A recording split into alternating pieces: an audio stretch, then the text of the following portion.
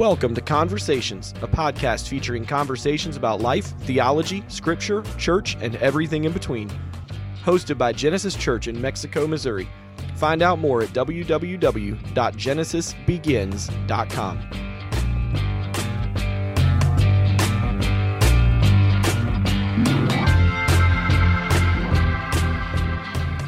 Welcome to Conversations. I am Jeff Stott. I'm the pastor at Genesis Church in Mexico, Missouri, and I have with me again Billy Johnson. He's one of the elders at the church. And we are in a series of discussions about making disciples. Last time, we began looking at the 5 stages of spiritual growth that God's Word reveals to us. And now we introduced all 5 and talked about why they're important, and how do we use these and like in ministry, but also in life, like why is it important to know the 5 stages, you know, when you're evaluating people at work or dealing with people at work. And, you know, if you're a parent, how does that impact you parenting and raising your kids spiritually, and maybe even in your marriage, if you're married, if, you know, one person is at one level. And so it would help you to be able to understand why somebody in your life is saying what they're saying and where they are spiritually, and that gives you an indication of what you can do to help them move along. Does that make sense? Yeah, it makes perfect sense. Right on. Yeah. All right. And so what we're going to do today, though, is we're just going to we're going to dive in and go in a little more detail. Not a little more. We're going to go a lot more detail into stage 1. So what we're going to talk about today is just stage 1 out of the 5 stages. So if you want to know what the 5 stages are, just go back. Instead of us reviewing here, Sure. Just go back to the last podcast. You'll hear it all. You know, that kind of stuff. But we're going to unpack stage 1, you know, what it is, how to recognize it, how to use it, and in ministry and in life today. All right, Billy, you want, before we actually start unpacking all this stuff, you got anything you want to throw in there? Man, I'm just happy to be here. You're always happy to be here. Yeah, you know, this is a good time for me. This is both awesome because, you know, I'm hoping that the listeners out there get something out of this. But I mean, the truth is it's also good for me, you know, on my personal journey, and it's a good review of all these ideas, and it just kind of helps me. I'm a firm believer that it just kind of helps me show grace to people. If I better understand why people are behaving the way they are, I can better respond to them. So this is always a good review for me as well. Well, yeah, you know, I think when we're dealing with people, it should be a natural response to sort of understand, or at least want to understand, where they are spiritually, because I mean, there's a reason why they say and do what they're doing. Sure. You know, I mean, there's a reason why my 4-year-old says and does what she does. Sure. Versus my 32-year-old. Right. You know, but I also find, so I agree that we should naturally want to understand where a person's at and why they're behaving the way they are, you know, but I think it becomes so terribly difficult because of our own sinful nature and all that. You know, oftentimes when we get somebody that we disagree with or that isn't on the same level spiritually, or maybe above or below us, wherever they're at, it's just easier to kind of close those people out and walk away from them because, you know, they can be difficult. But, you know, part of what I'm hoping that people will do is take this seriously and really try to apply this in their interactions with other people, you know, because it can both help that other person in their growth. It can also help you become, you know, more graceful, less frustrated with people. Mm-hmm. You know what I'm saying? If you kind of have a good idea of where they're coming from. So my hope is that the listener will not only absorb this information, but also apply it, because they'll be happier.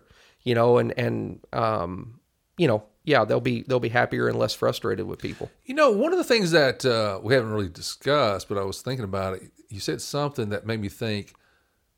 You know, I think spiritually mature people must sound very odd to spiritually immature people, like a parent to a child.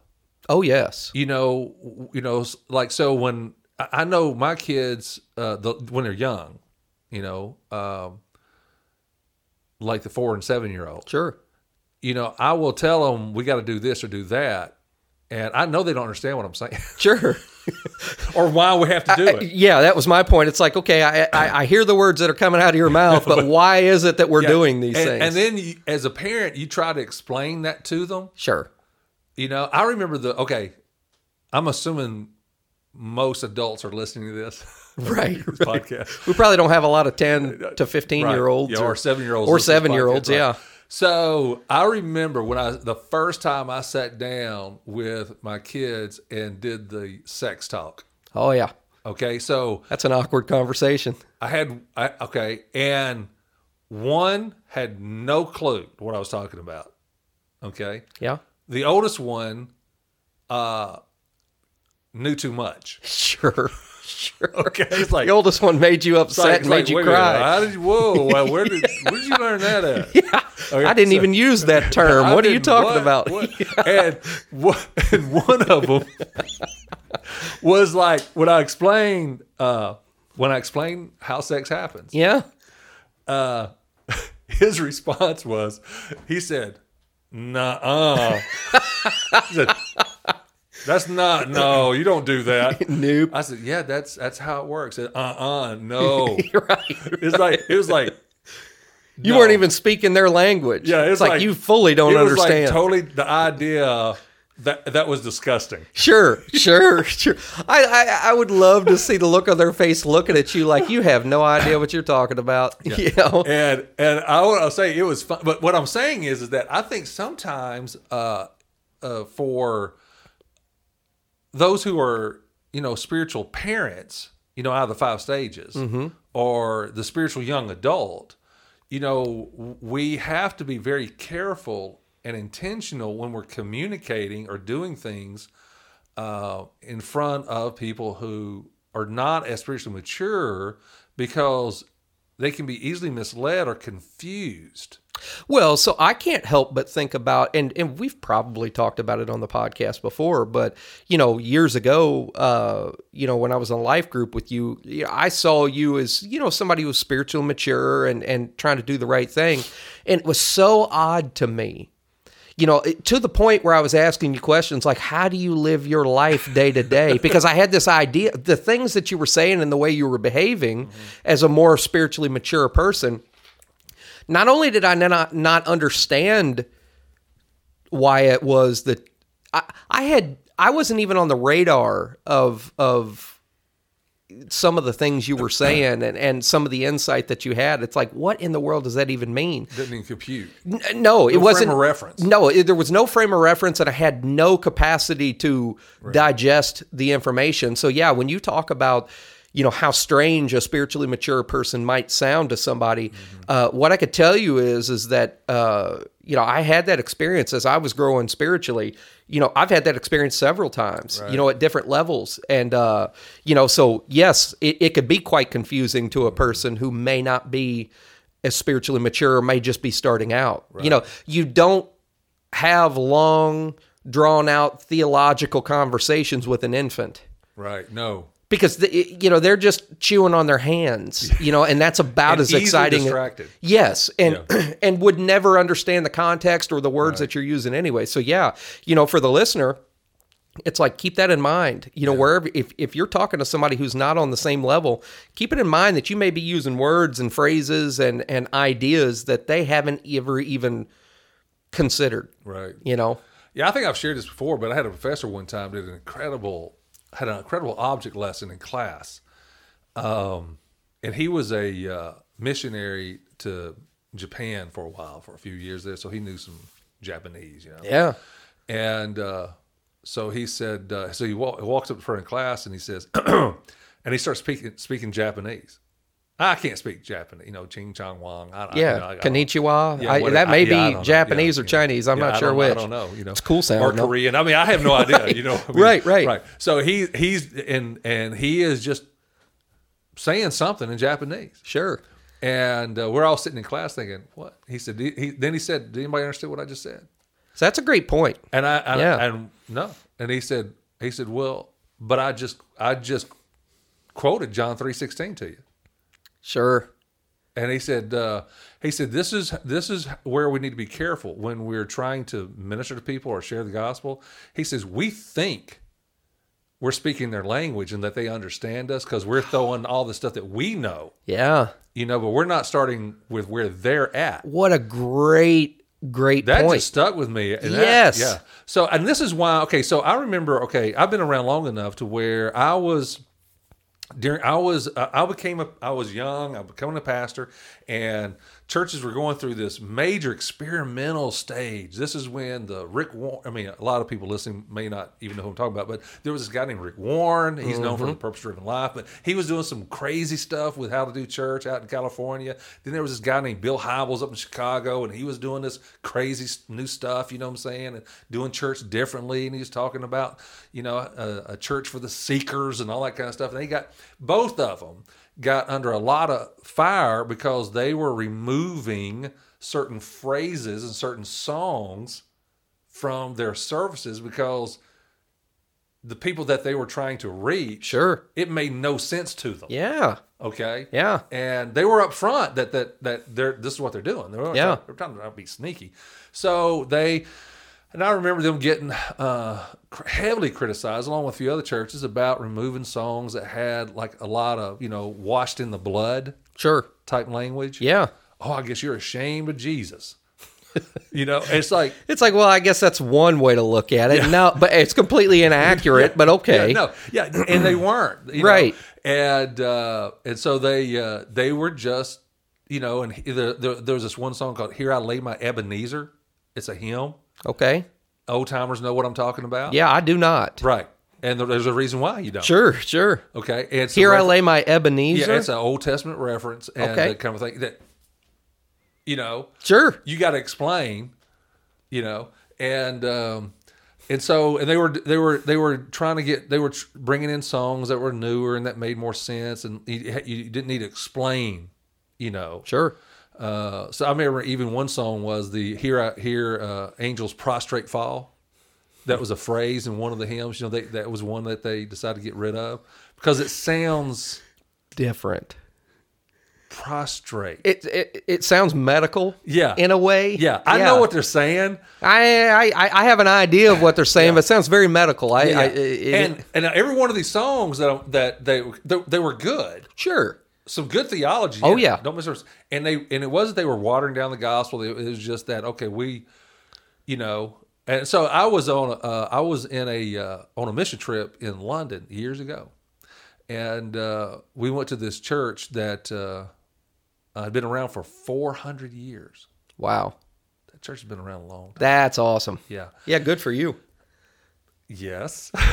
Okay. So me and three other guys, we decided on this particular Sunday, we went to the host church that, but we also went to this other church. As soon as that church was over, we went to the early service of the host church. And then we were told, hey, if you want to go see what church was like 400 years ago, go down to this church down here, big old huge building.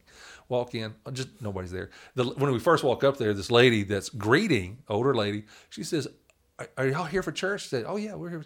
Oh, I'm so glad you're here. We never get any young people. That was straight out of her mouth. Yeah. And I'm going, well, I'm about to find out why, I bet. Sure. That's what I was thinking. Sure. So we go in and you walk back in time. Buildings back in time. It's a museum. That would be a neat experience, It though. was. I actually enjoyed it. That sounds incredible. It's not where I would go to church Sure. or invite anybody. So you're not saying they were necessarily speaking your language or speaking in the tone that you're accustomed to. No. Yeah. And so they had this little hymn book, right? Yeah. That we sung out of. And so, I opened it up, and in the hymn book, I didn't recognize any of them. None of them.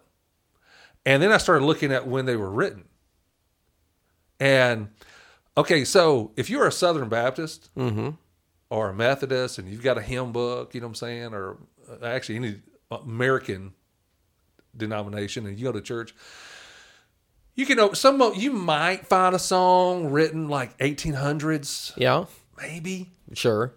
Maybe one or two snuck in there a little bit earlier. These were 1600s, 1500s. Yeah. And I mean the language, and I'm reading the lyrics. And I'm thinking, I have no idea what this song is about. And you were in I'm in seminary. Yeah, I was to say, you were in seminary at the this time, I'm and in you're seminary looking this going, time, right. what? And I'm going, I don't even know what this is about. Sure. And so can you imagine going to can you imagine, and we're talking about stage one, we're starting to get in there. Stage We'll one, get there yeah. eventually. Yeah. Can you imagine being a lost person or a spiritual infant who's not raised in church? You go to church and you're singing songs that you don't understand. Yes. Using words you don't understand. Yes. Preacher is saying phrases that you don't know what he's talking about. Mm-hmm. Using words you don't know what he's talking about. People are amening this thing, and you're thinking, and you're as lost as all get out in with the people. I've been there. Yeah. Yes. Yeah. Absolutely. Yeah. And somebody once trying to help us understand. I can't remember who said this, but I thought this stuck in my mind. They said when you invite somebody to church that has never been to church, keep in mind it would be like if you had a neighbor that was a Muslim, and they invited you to their services. It's a great point. That's good perspective. Yeah, every emotion you feel, every weird thought you have about going, that's what that lost person is going to have about your church. That is a great perspective for Christians. Yeah. Remember, that is a great point. Yeah. Don't assume that they're comfortable, they understand the language, they understand the music, they understand what to do, because there is a culture in your church. Every church has a culture. Yeah. When to stand, when to sit, you know what I'm saying?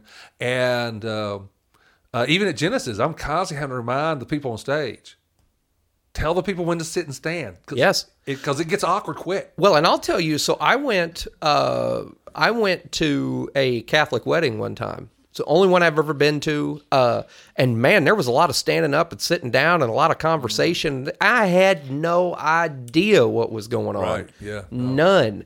And so, yeah, I can absolutely, I remember walking in there and you know, the whole crowd would, like the priest would say something and then the whole crowd would respond. And I'm over there just mumbling, going, I have no clue what to do. Well, so, yeah.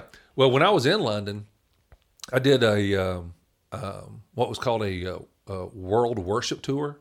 Oh, that's neat. Mm-hmm. Yeah. And so, because London's like New York, you can do this in really any major city, what I'm about to explain. And I would encourage every Christian to do this. Yeah.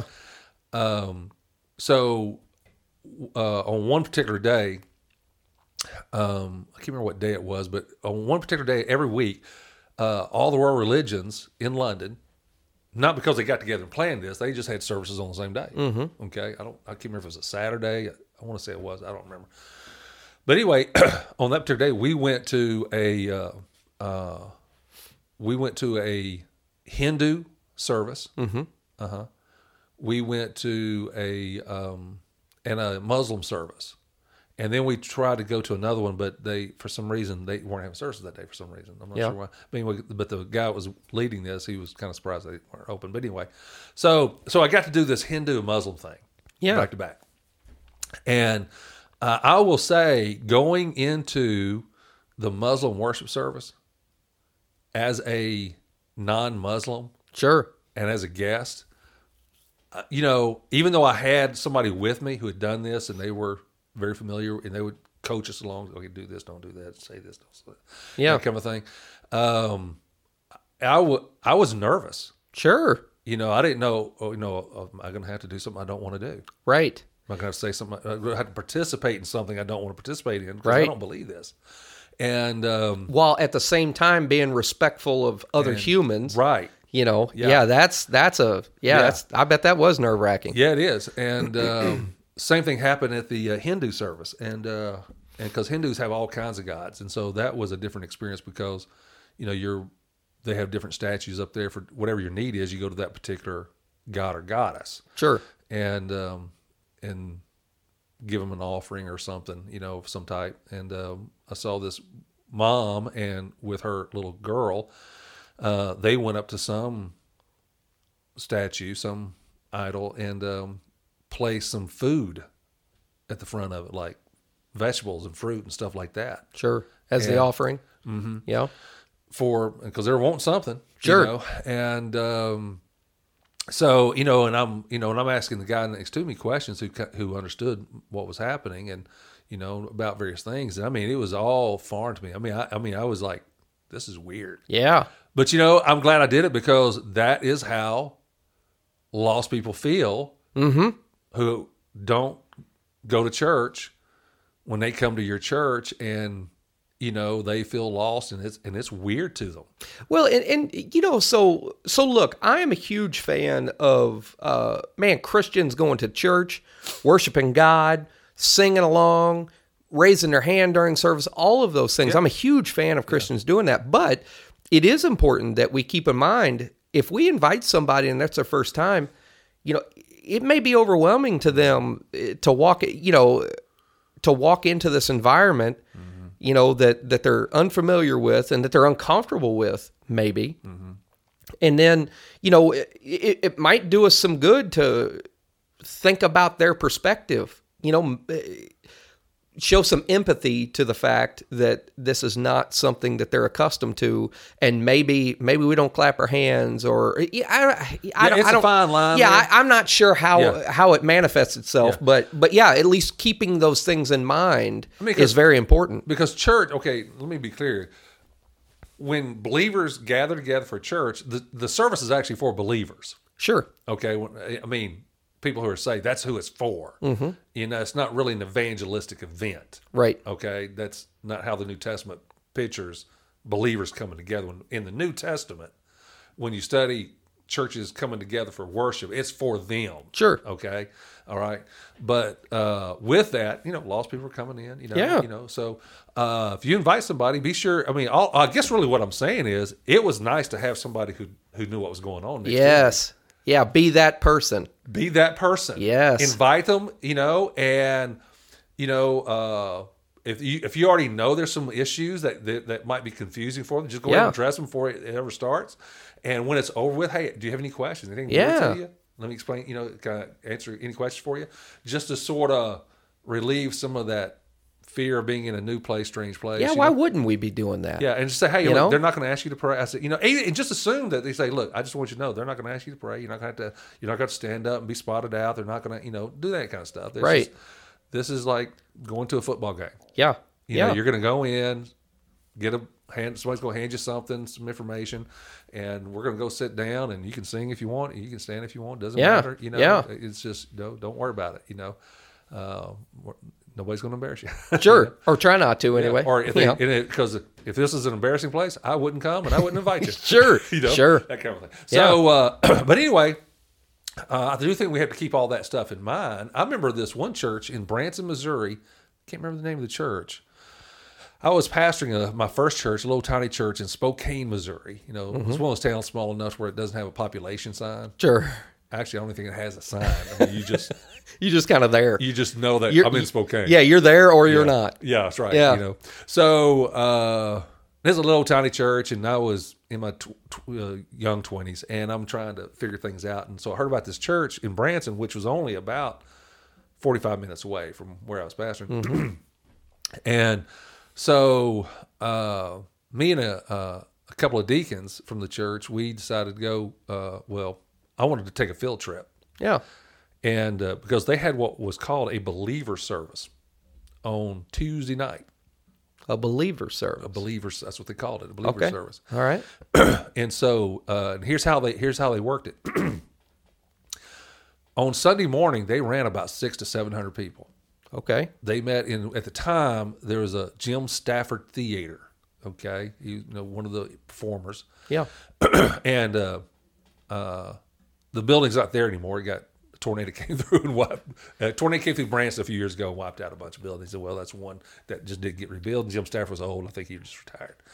But anyway, they met. They would rent his facility, or he may have donated, because I had heard that Jim Stafford was a Christian. Yeah. And so anyway, so they had you would go to the church there, and they would run about 600-700 people. A lot of people from out of town. Sure. These Christian groups come in, look for a church. Well, hey, we can go to Jim Stafford's Theater. They got church there, kind of thing. And so when we met with the pastor that Tuesday night, we went to the believer service. Then afterwards, we had about 45 minutes with the pastor, and we could, we just picked his brain about how they set up and why they do what they do. Sure. And he said, here's the deal. He said, when people come to our church and they want to join, he said, part of being a member of their church was you have to be willing to serve on Sunday morning at the Jim Stafford Theater. And he said the reason is, he said, our membership is only about 50 or 60 people, but we run 600. Yeah. He says we need every member working. Yeah. He said our service on Sunday morning is not for the members. Right. It's for everybody else. Yeah. Okay, it's all those tourists and other people who just attend, from the community. And so he said, so what we did was, because of that, we decided that we would have another smaller service, like a legit church service, but they met in a hotel conference room. And so they rented this conference room every week. And so that's where we were. We traveled, me and the couple of days went down there, we did their worship service. And when we were picking his brain about the difference between the two services, he said on Sunday morning, we don't promote the offering very hard. We don't, certain things we don't say. We don't do, like he said, but we do on during the believer service. Because he said the target audience now is completely different. Yeah. Our purpose is completely That's different. some great perspective. Yeah. And that was way ahead of the curve on that thought process 30 years ago. Okay. Well, see, and that also is fantastic for the members of that church, because on Sunday, there's no feeling like, hey, I'm missing the service, or I'm not getting what. So they're able to serve without that feeling of want. Like, man, I'm not getting, I'm having to focus on these other things, and I'm not getting the message in the same way. So yeah, having that available to them, that is. Man, what a great idea. Yeah, and they thought through the process. I mean, he said, announcements were totally different because most of these people aren't going to be here next week. Sure. They're passing through. Wow. And he said every sermon had to be standalone. There's no series on Sunday morning because they're only going to be here, they're on, Man, that's really just understanding your audience and understanding. And being willing to mess with tradition for the sake of spreading the gospel or whatever your purpose is, for that particular service. And what's weird is that some churches do something very similar. They just don't know it. Years ago, some churches would have, like, if they were near a campground, a state park. Sure. They would have church in the state park. Yeah. The little amphitheater that some state parks have, and they would have a special thing, and they would do everything I've just said at the state park, because they would want during the summer, they would want people coming in for the campers and all that kind of stuff. And they would do these standalone, it's the exact same concept. But for some reason, it seemed okay in that scenario. Sure. But to bring it home to your church, and do what they were doing, meaning, okay, we're going to give up Sunday morning and we're going to turn it into this. Yeah. And then the service for us will be on Tuesday night.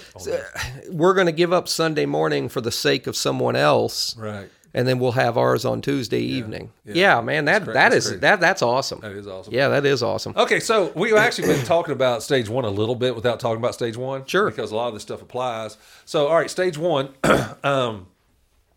is what is typically known as the spiritually dead. Okay. A spiritually dead person is characterized by two words. One is unbelief and or rebellion, being rebellious. But we're going to need to unpack that, because it sounds it's not what you think. Well, and I was going to say, I was hoping that you would spend a little bit of time having a discussion about those two words. Right, because I think we picture things that aren't quite true about all lost people. Okay? Sure. All right, so just biblically, just as a foundation here, God's word says that each person starts out in life dead in their trespasses and sins. Okay, that's Ephesians chapter 2, verse 1. And so the concept of being spiritually dead at stage one is based on Ephesians 2:1, plus a bunch of other verses out there that talk about lost folks. But spiritually dead, this is what we mean. We mean someone who is separated from God and will experience an eternal death away from God unless they believe in Jesus Christ for salvation. This person is not born again. They're not a follower of Jesus. They are lost. Okay, they're spiritually dead. They need Jesus in their life. All right, and Now, I call this person the seeker, and I'll flip back and forth between spiritual dead and the word seeker, because the Bible says nobody seeks God, no, not one. Okay, Sure. all right. So I call them the seeker because everybody is seeking something. Mm-hmm. They're seeking purpose or meaning or value, belonging, acceptance, something. Okay, and they're seeking all of that in the wrong places. Okay, Sure. because it's really all of that is found in your relationship with Christ and through Christ. But also I want to add that all seekers are lost, but some are more lost than others. Okay, this is where we're getting this unbelief and rebellious terminology. Right. Okay? Now, what do I mean by that? What do you mean? How can a person be more dead than somebody else? Sure. Okay, well, I'll tell you how. I was going to say, I bet you have a theory. I have a theory. Yeah. There are people who die on the operating table. They're dead, but they're still very close to life. Sure. And that's why they're able to jumpstart their heart. Follow what I'm saying? Yeah. And then there's some people who, they've been dead for a while out in the woods, and you come across their body, And there's no jump starting. and there ain't no jump starting. It's going to take a flat out miracle. Yes. It's going to be a God thing. Yeah. Yeah. Okay, it's a God thing either way. Sure. But what I'm saying is, all dead people aren't created the same. Sure. Okay, Sure. some people are more dead than others. Absolutely. All right. Some people are more lost than others. It's one thing. Okay, you can be. A person may feel as lost as somebody else. That individual. Mm-hmm. Lost. If you're lost, you're going to feel lost. Sure. But it's one thing to be lost in the mall with your parents than to be lost out in the woods by yourself. Yes, sir. You see what I'm saying? Yep. Okay. Yep. That's clear. All right. Yeah. So, spiritually speaking, I think it's the same way. Because there are some people, the Bible even talks about some are far away from God. Mm-hmm. Okay. As if there's some who aren't so far. And even the Bible even talks about some, refer to some folks being very close to the truth. Well, and that's what I was thinking, that term seeker, right? So if somebody's looking, if somebody's seeking out answers or something like that, they can be on the cusp of accepting Jesus, or they can be miles away from that point. Yeah. Is that oh yeah accurate to the some people just are ready to listen and some aren't. Right. Some people are ready to hear the gospel and some aren't, But we can't be the judge of that, because you never know, because the outward appearance doesn't necessarily mean, what they're saying, or you can't really determine how lost a person really is. Sure. Because sometimes some people are very worldly, but on the inside, they're thinking a lot about God. Right. They're thinking a lot about giving up this old lifestyle. Yep. But while they're living it. Right. Okay. Mm-hmm. All right. So, so I have this little scale that I do, and I think I've mentioned it before, but I'll mention it again. What's called the lostness scale. Okay, lostness scale is like take a spectrum. So if you draw a line on a piece of paper, in the middle of the line, draw a line going up and down. Okay, so then right above that line, you got 0. So in the middle of this line, you have this 0. Okay, yeah. To the left, you got -1, -2, -3, -4, all the way to -10. Mm-hmm. Okay. To the right, you got +1, +2, +3, +4. You see what I'm saying? Yeah. All the way to +10. Okay. So, the 0 represents when a person becomes born again. Okay. So if you want to, put a cross there. Okay. We're going to sanctify this scale. Put a little cross as you there. put the line through the. It actually sort of forms a cross. It forms a cross. See that? Let's see how it works. It's beautiful. Right. It's beautiful. I know. Yeah. So anyway, it oozes spirituality, yes, it Jeff. does. Yeah, that's right. So now, right now, the stage 1 is all to the left. Sure. It's the negative category: -1, -2, -3, all the way to -10.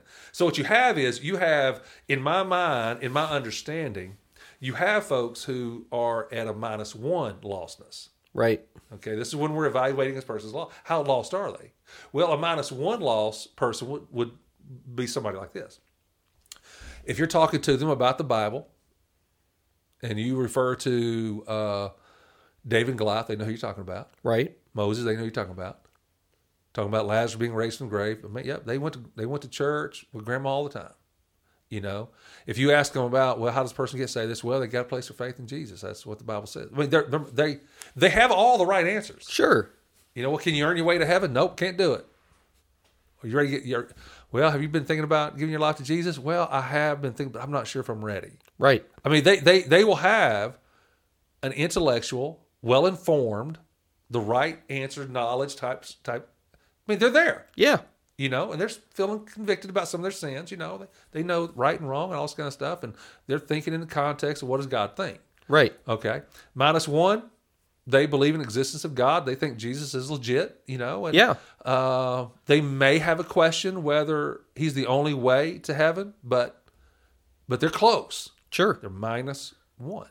Well, if you go all the way across the scale to -10, well, now let's go to a Muslim country. Mm-hmm. Person who's been raised in Islam their whole life, never encountered a Christian, Sure. never read the Bible. You know, they just read their book, and they have a strong belief. Sure. They're not thinking about Jesus. They're not thinking about following Jesus. They have, matter of fact, they want to eliminate Christians. -10. Yes, sir. Okay. Yeah. All right.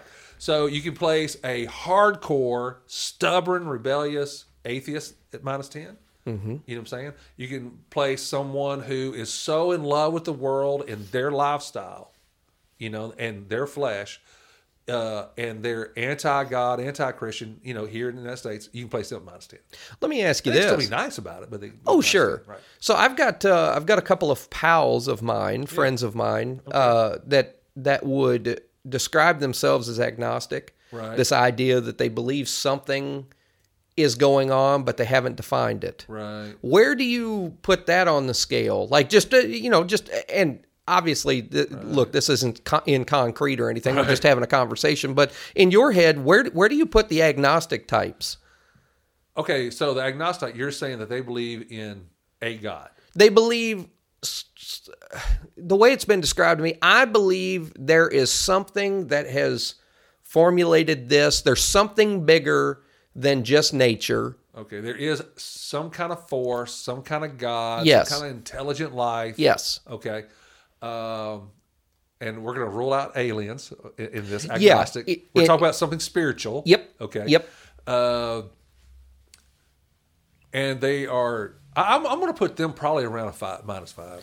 Okay, what about Because it depends on a lot of other factors. Of course, in of there. course. I mean, there's so much nuance there and minutia in that it becomes difficult to. So, I've also got another buddy of mine who, when they were younger, were into church and was believers and this and that, but now they have kind of moved into that same agnostic type of thought process. I mean, where do you put a person like that? You know, I mean, just what's your opinion on that? Yeah, obviously we don't know their heart, how hard it is. Of course. But again, just the word agnostic for me, start at a -5, which means they might know something, Sure. but they're pretty hard against it. That's fair. Yeah. You know? Yeah. So the guy, and here's the deal. I think some people can be raised in a Christian home and they can hear the truth, hear the gospel, know all the Bible stories, and they can be seriously thinking about it at some point, say like when they're, 15. Yeah. You know, but they just never follow through with it for whatever reason. And then go to college and they start drifting away and they go from -1 to -2 to -3 to -4, and they just keep moving further away. Yeah. And they become harder. You know. Now I don't want to get in. I mean, my theology struggles with what I just said because I'm convinced that once God starts drawing you, Yeah. you're going to be pulled in Sure. eventually. Sure. At some point. Sure. You know what I'm saying? Because the point is, God never loses. That is the truth. That is absolute facts. Okay. Yeah. I mean, people don't understand. He is sovereign Uh-huh. and all powerful, and he never loses. Sure. Okay, so once he starts drawing somebody, now that sounds like I'm saying something I'm not. Meaning, just usually let some people die and go to hell and all that kind of stuff. Sure. I don't want to get into the whole predestination election, Right. who goes to heaven, who goes to hell, how all that works. That's not what this discussion is about today. Someday we will. But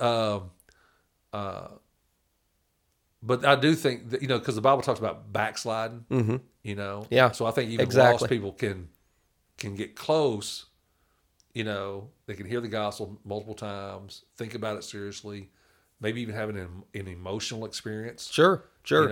And then to push it away. And then push it away. Yeah. Do their best to separate themselves from that. Right. Run from it. Right. Yeah, there you go. Right. All right. So here's what we're going to do. One other thought here. We've gotten this a little bit, but when we talk about seekers, these spiritually dead folks, again, they can be very worldly or they can be very religious. Mm-hmm. Okay. So there's an old preacher. He's dead and going on to be with heaven. He was huge in his day. W.A. Criswell. He was the pastor. That's a solid name. That's W.A. Criswell. That's right. I kind of want that name. Yeah. That's incredible. Before mega churches were a thing, he had a mega church. Yeah. Down in First Baptist Church, Dallas, Texas. Yeah, with a name like that. In Texas. Yeah. No less. Everything's bigger in Texas. Yeah, sure enough. Yeah. So, and he... now he was a self-made man. He was a millionaire, but he was in oil. He had something to do with oil, but he also was a pastor. Yeah. But he wasn't one of these money-hungry guys. I mean, he already had it. You know what I'm saying? And by the way, I can say this with some confidence. I haven't just fact-checked this hardcore, but I had heard that when he retired after 30 years, remember he's already got all the money he wants. Sure. That when he retired after 30 years of being the pastor at First Baptist Dallas, Texas, he wrote a check that equaled every paycheck he was given by the church plus interest. He gave it all back. Man, I hope that is 100% accurate because that is if awesome. Somebody's listening to this and you can confirm that or unconfirm that, I want to know because that sounds almost too good to be true. That would be great. Yeah, but it is well known that he was, very wealthy. Sure. Okay. Sure. So, but okay, with that said, this is why W.A. Criswell could say things like I'm about to say. A lot of pastors don't say what I'm about to say because their income is dependent on the people sitting in the pew. Sure. So he didn't care who he made mad. Because that's a freedom we'd all love to have, right? Right. Yeah. So one Sunday morning, he was preaching, and he looked at his congregation, and he was doing a gospel message, and he says, "Guys," he said, "I want to tell you," he said, "I will be talking about mega church." He said, "I will be surprised if half of you are in heaven, because I don't think you're saved, based on what I'm seeing." Ooh. Can you imagine your pastor standing up in the congregation? I love y'all, but I got to share some I hard think truth. half of y'all aren't going to be in heaven. We all died right now. At least half of y'all ain't going to make it. I have some concerns. I have some concerns based on what I'm seeing and hearing. Sure. All right, so, but what I'm saying is that a lot of lost people can be very religious. Sure. I think these are some of the hardest ones to reach because they have sanctified. They're clean sinners. Yeah. They don't smoke. They don't drink. They don't cuss, or they do all this very little. Sure. Kind of a thing. Sure.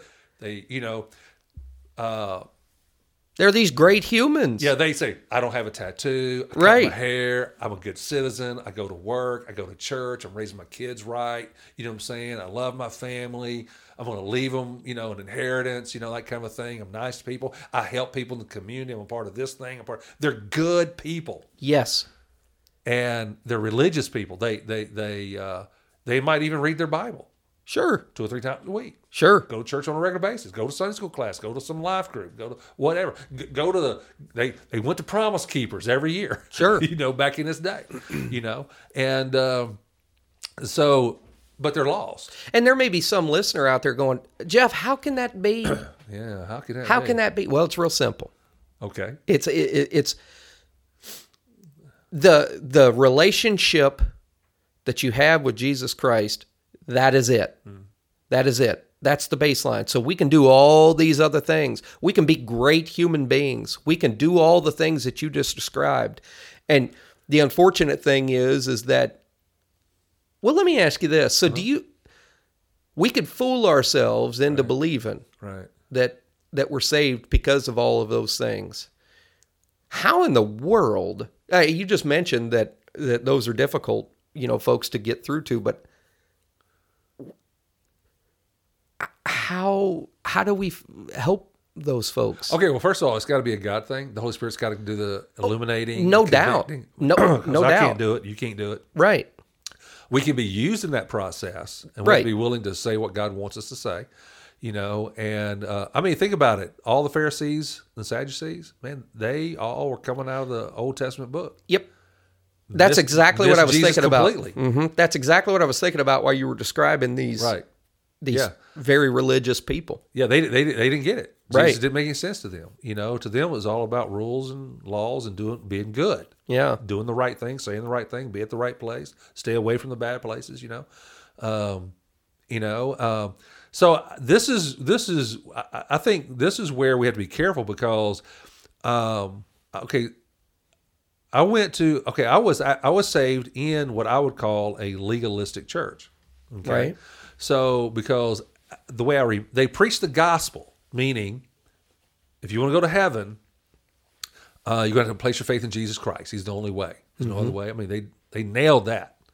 Okay. But they also preached hard on things like cut your hair, no tattoos. Sure. No drums in the worship service. Watch out now. And If as you're a drummer, I am. Watch out. Yay, We're starting to metal. yay. And so, and they preach that, if you're really dedicated, you're going to be there Sunday morning, Sunday night, and Wednesday night. And if the revival was going on, services, you're going to be there every night. Yeah.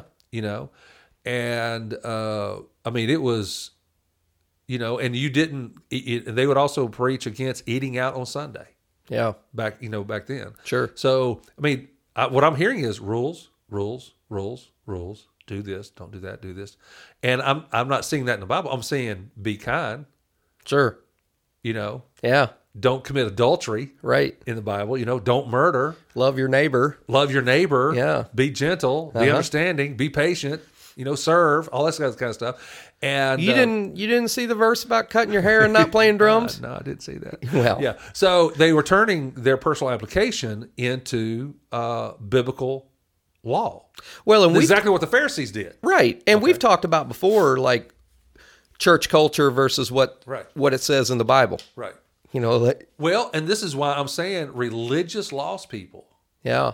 When I say religious, I mean, I guess really any religious person, but like people who go to church, who hear the gospel, and they're good and they're clean, they seem to struggle with needing a savior. Saved from what?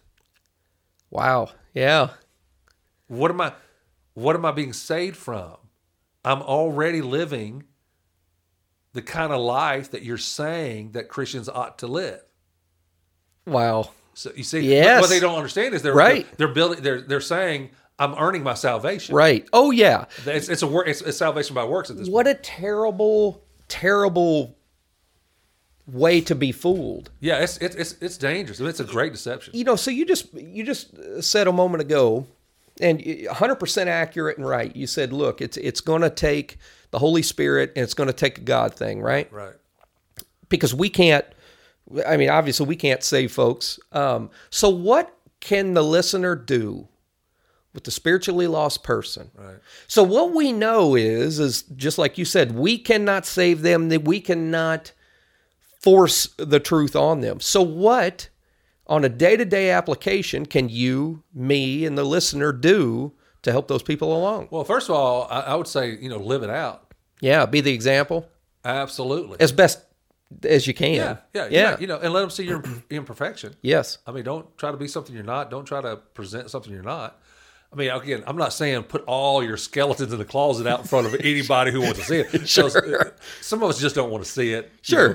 You know what I'm saying? Some people need to see those skeletons. Some don't. All right. Right. But what I'm saying is that, okay, so Jesus had this encounter with somebody. This young, rich guy comes to Jesus. Okay. Now, by the way, in the context of the first century, where Jesus is at, if you had money, they saw that as that God had blessed you because you were living right. Mm-hmm. Okay, that's how they saw it. Mm-hmm. So it's significant that this guy's rich. Is this the rich young ruler that we're Yes. talking about? He's not only rich, he's a ruler. Yeah. And he's in charge. Mm-hmm. He comes to him and he's talking about, he says point blank, what must I do to be saved? Jesus says, go sell everything you have and get to the poor. Now, what Jesus is doing is mind blowing. Okay? Because here's what's happening. And he says, well, the rich young ruler said, well, I've kept all the commandments. You know, and he lists a few of them Sure. to Jesus. And Jesus says, well, he said, what else must I do to get saved? He said, go sell everything you have and get to the poor. I love that question, Yeah. the way it's framed, but go ahead. So, but what Jesus is doing, Jesus is not telling him how to get saved. Right. Okay, most people see that and say, Jesus telling him to earn it? You got to give everything. No, that's not what Jesus. Jesus is saying, he is answering the guy's question based on his theology, Sure. based on the guy's theology of salvation. So he said, okay, you've done this, this, and this, and this, and you're asking what else, what more? Must I do? Yeah, if you want to earn it, if you think you can earn it, here's what you're going to have to do. You're going to need to go and sell everything you have and get to the poor. And Jesus knew he was not going to do that. Sure. You know, and which he's telling him you can't. He's telling him you can't save yourself. Right. Jesus is telling him there's nothing you can do. Yeah, what must I do? Well, you can't do anything. But if you want to try, Sure. Go out and do what you got to do. Try this on for size. Give everything you got away. Everything. At least benefit some other people Not if you're going to 50%. Yeah. Give it all away. Yeah. All right. So, and the Bible says that he walked away very discouraged. He was sad. Sure. And it frustrated. Now, we don't know if he went away and thought about it. We're not told the rest of the story on this guy. The Holy Spirit got a hold of him. I like to think it did. But obviously we're not told. My hope is that boy, he was convicted and he walked away going, that makes perfect sense. Yeah. And that I can talk to him, you know, when I'm dead and going. To answer your question, Yeah. what do we do? I think one thing is that if you have a relationship with somebody who's lost and religious, lost goes to church a lot, lost knows the Bible and all that kind of stuff, and they're clean, they're good, and all that kind of stuff, you have to have honest conversations. Yeah. You know, and so, this is one reason why. Okay, so like this coming Sunday, I'm meeting with 3 people that want to be baptized. Okay, and so because we're having a baptismal service a couple weeks from now, and so these 3 people that I'm meeting with, one of the things I go over with is I talk to them about, you know, when they were saved. Tell me about that. When it happened. What's your story? But then what I do is I go into this thing about making sure they understand baptism doesn't save you. Right. Now, there's some people that might listen to this from a different theological background. Right. Oh, no, yeah, the Bible's real clear. No, it's not real clear. No. That's not what it says. So anyway, the only thing Bible's really clear on is exactly how you get saved. You know, like through faith alone in Christ. Yep. Yeah. Yep. So, but anyway, now the reason I do that is because there are some folks they're just trying to be cleaner. Sure. They're trying to be more righteous, and so another thing that they got to check off their holy box is I need to be baptized so I can go to heaven. Well, see, if you have any thought like that at all, well, no, you're lost. Right. It's not Jesus plus works. Right. It's not Jesus plus baptism, Jesus plus going to church, Jesus plus reading the Bible. It's not. It's Jesus only. Yeah, there is no second part to that equation. No. It's real simple, but obviously highly complicated. You know, but the context of it is simple. It's a one word equation. Jesus. That is it. That's it. You know, it's like we can't add plus anything. No. Nothing before or after that word is going to make it different. It's just that word. Yeah. Jesus is sufficient for our salvation. He's not sufficient if you have to add anything to him. Correct. Okay? Correct. All right. So then it becomes Jesus and me saving me. Mm-hmm. Okay? Yes. And what's strange about all this is even in Ephesians chapter 2, it talks, you know, this verse that we're basing on the spiritually dead. Folks, Ephesians, well, if you read down about 8 verses later, what you have is, you know, you are saved by grace through faith alone. And then it says, and that doesn't even come, it doesn't even come from you. That right. faith yes. doesn't even come from you. Yeah. No, we got okay. I mean, you can't even say, "Well, I believed and you didn't." Well, okay. Yeah, well, God had a thing in that. Okay, Right. I can't take credit for that either. You can't Right. boast about your salvation in any form Correct. because it's all Jesus. Right. All right. So when we're dealing with these spiritually dead folks, there are some things that we need to.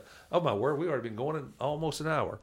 Of course. Of course, we spent the first 30 minutes talking about Whatever it was whatever it we was. talked about. church and how churches change. And Yeah. But however, it all is connected because you can see, once you understand the spiritual stages of growth and you're thinking, hey, how can we reach the lost or the spiritual infant? It begins to change. Yes. It's actually Not very only individually how you approach the person, but also as a church, how, okay, this event is for, because when I'm planning an event or I'm looking at an event, I'm thinking, well, who are we after? Yeah. Because that determines how we're gonna look and sound and what we're gonna do. well. And imagine a big group of Christians who understand spiritual growth and are able to look at a person and get a sense. Imagine the good we can do and the positivity that we can spread, and imagine the hope and all of those things. If we take the time to understand these things, man, God can use us and light us like a firework. And man, there's just so much good that we can do. You know what I'm saying? A group of Christians who have an understanding of spiritual levels of growth, man, can sure do a lot of good. Well, even Paul said, "I become all to reach all." Say that again. Paul said, "I have become all to reach all." What he means is, Yeah. he's saying, look, I change according to the culture I'm in. Yes. And he's not being phony. He's not being No. hypocritical. He's just realizing, okay, these people here, they think eating meat offered to idols Sure. is a sin. Yeah. So you know what? I'm not going to eat the meat. Right. I'm back off. Right. Okay. Yes. So Yes. yeah. Look at who you're dealing with. Look at who you're dealing with. Enter their world. Don't yes. expect them to enter your world. Be only first. empathetic to their Yeah, there you go. position. Right. Empathy. Yeah. So You know? now, since we're running on short time, Yeah. and we'll come back to this. There's these phrases from the stage which we've mentioned some along the way. They say certain things, you know what I'm saying, that you can pick up on, going, oh, that's probably a lost person that would say that. And they have spiritual needs of the change. But here's the deal. So when you're thinking about this, let's bring it to our world for just a moment. Let's say you have a family member, or you go to work with someone, or you go to school with somebody who is a part of the LGBTQ plus group. Yeah. Yeah. And let's just say you think they're lost. So we're on a scale of -1, -10. Okay. Now this is where if you are engaged in understanding where they are spiritually, and your mission that you think God's put is to reach that person for Christ, the mission is more important than their sin. Oh, yeah. See, I love it. Because what happens is Christians, they try to get somebody to stop that sin that bothers them. Mm-hmm. You know what I'm saying? Oh, yeah. When that's God's job. Yep. Okay, you can have a conversation about it, and y'all can disagree and stuff. But what I tell Christians is that you never see Jesus getting upset with sinners. Now, he does get upset with the religious people. He sure enough does. So here's the deal. Jesus is going to get more mad at me if I'm not sharing the gospel Yep. and teaching the word Yep. than he is with somebody who's part of the LGBTQ plus deal. Okay? Amen. Yes. You understand what I'm just saying here? I sure enough do. Okay. Yeah. All right. So as Christians, we need to, if we can just understand, okay, these folks, anybody, I'm not talking about LGBTQ plus at this point, just anybody, Yeah. whether it's a Muslim, part of that community, or they have it's an alcoholic parent or an alcoholic spouse or whatever, and they're lost and they don't care, and you go to church and they don't, and they're mocking you and all that kind of stuff, and they don't want to hear you talk about God and all that kind of stuff, but you love Jesus and all that stuff, and there's this tension there at work or at home or wherever it's going on. If you understand that, okay, God has got this person in my life, and they're at stage 1. Mm-hmm. They're lost. Okay. God, what do they need? What do they need from me? Right. And how do you want to use me in their life? And how can I do this in the most loving, compassionate, forgiving, and friendly way possible? Because the Bible's real clear. If we're going to be like Jesus, Jesus was a friend of sinners. Yes. There was something about Jesus, Mr. Holy, Right. Mr. Holy who hates sin. Right. Can't stand it. Can't stand it. There's something about him that sinners were drawn to, not repelled by. Now, see, that's weird. I mean, you're talking about unholy being drawn to holy. Yeah. That doesn't make sense. Right. But when it comes to Jesus, it worked. Now, why is that? And why? And so my thought is that I think Christians, we're getting this wrong. We're too angry at sinners. We're just mad at them. Right. Because they're somehow mocking our God, belittling Jesus. They're using God's name in vain. They're cussing. They're living some alternative lifestyle that breaks God's heart. We're mad at them because of it. It's like, we got to somehow defend God's honor and all that kind of stuff. And I'm going, no, I don't think God's feelings are hurt. Well, and not only that, if God's heart was broken, we all did it.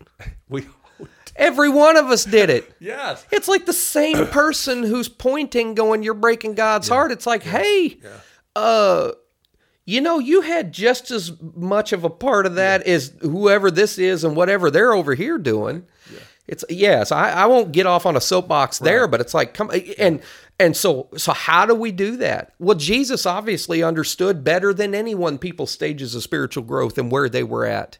You know what I'm saying? So if the unholy pursued the holy, and if it's understood that he understood the stages more than anybody, well, then that makes this an important topic that we should think about and process through and utilize. Absolutely. And I mean, this is, to me, understanding the stages, especially stage one.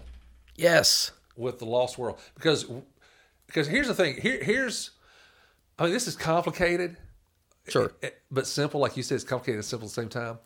It's simple because really what we just need to do is just simply love the lost people. Yes. It's complicated because we don't know how to love people, generally speaking. Yeah. We don't know how to love our spouse. We don't know how to love our children because we don't take enough time to really dig into the Word. Right. And say, okay, God, I need you to redefine and reshape what love is based on your Word. And not my own selfishness. Not my own selfishness. Yes. Okay? Yes. So now, once you start growing in how to love others, you're going to find yourself, is there sin that's going to bother you? Yes, it's going to make you sad. Yeah. And you're going to hurt for them. Yes. I have people in my life that I care about that are lost. Right. I do not turn my back on them, or I want and I pray that God will convict them and bring them to where I'm at. Yeah. I'm looking forward to the day, but I won't turn my back on them. Yeah, no, I'm just going to love on them. I'm going to be that friend to them. I'm going to be that example. I'm not going to cram my theology down their throat, but I am going to be that example. I'm still going to be there for them. And, just like I think Jesus wants me to do. Yeah. I mean, think about it. The prodigal son. Yes. Okay, so there's a lot going on, symbolism in that story, but I mean, think about it. The prodigal son's dad, right, let him go, loved him anyway. Yes, kept waiting for him to come back. Yes, looking forward. Is he coming back today? No, not today. I don't see him. And one day he did. But you know what? But for him to come back, for the prodigal son to get back, you know what had to happen? Well, first of all, he lost everything he had. Sure. All right. Yep. And now he was in a pig pen. A lot going on there. There's a lot of stuff going on there. Sure. But he was in the pig pen. And the Bible says that it was in the pig pen where he came, and I'm quoting, came to his senses. Mm-hmm. Yes. And then he came back. Yes. So I think there are times where the most loving thing that we can do as Christians is let our lost friends dive as deep as they want to go into that sin. Sure. That lifestyle. Just let them go. Because eventually what's going to happen is they're going to start finding that it's not filling them up like they thought it was. Sure. Because sin's fun. Oh, yeah. From a worldly perspective. And on the front end, I mean, the reason why we struggle with sin is because it's nice. Yes. It's real yes. nice. It fulfills all those selfish, It does. self-centered. Man, it makes you temporarily happy. Oh, yeah. It's like a drug. Yes. That kind of thing. You just It get that- feeds our sinful nature exactly what it needs. Right, that's and what it wants. Yeah, that's right. Yeah. Anyway, we'll come back to this. Next time we need to wrap it up, but next time we'll be in the stage 2. We're going to say, okay, so this person that we've been talking about, the spiritually dead person, well, let's say they become a Christian. Somewhere along the way, God gets a hold of them. Yep. They realize I'm a sinner. Yep. Okay, I need Jesus in my life, and he prays a sinner prayer or whatever. He places his faith in Jesus, and he or she gets saved. Now what? Sure. Now they've just entered into stage 2. But here's the thing. When you go from stage 1 to stage 2, and you're in stage 2, you're now a believer, stage 2. What the odd thing about this is? You're probably going to look and sound like and act like and think a lot like your old stage 1. And there's probably going to be very little difference that anybody notices. The difference between those two is razor thin. It is. It's just that word Jesus, that equation That's right. now exists.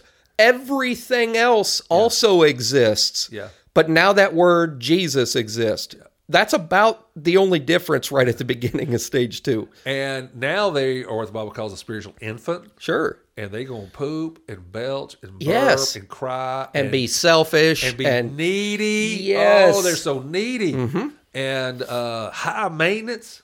Yeah. Inconvenient. Sure. And you're going to start thinking, I don't even know if they're saved. Right. Well, you're in good company because Paul thought this very exact same thing about a whole church called in Corinth. Yeah. And we'll talk about that next time. All right. So hopefully this has been helpful, insightful, and give you some food for thought and some things to think about. Anyway, I'm excited about this whole series, this whole process, and as we go through it. I think what we're going to end up doing, though, is I think we are going to just do one stage at a time. I'm pretty sure they're so different. Well, not only are they so different, but you and I, there's just no way we're going to be able to do it. And besides, as you always say, you always remind me, hey, Jeff, this is called Conversations for a reason. Yeah, we're just chatting. We're just chatting. Yep. Hopefully people are enjoying listening. Yeah. If not, hey, I get it. I get it. You know what? Then it's just for me and you. I feel better. That's selfishness. Well, there you go. Yeah. All right. Well, until next time, man, keep all this stuff in mind and start thinking through it. Talk to your friends about it. And if this is helpful, pass this podcast on to other people. And, we're starting to build up a list of various podcasts and, go back and listen to some of them because we're just trying to talk about things that we think would be helpful and beneficial for you, whether you're a believer or not, just helping you understand, even though I think most of our audience is believers, but we hope so. All right, until next time.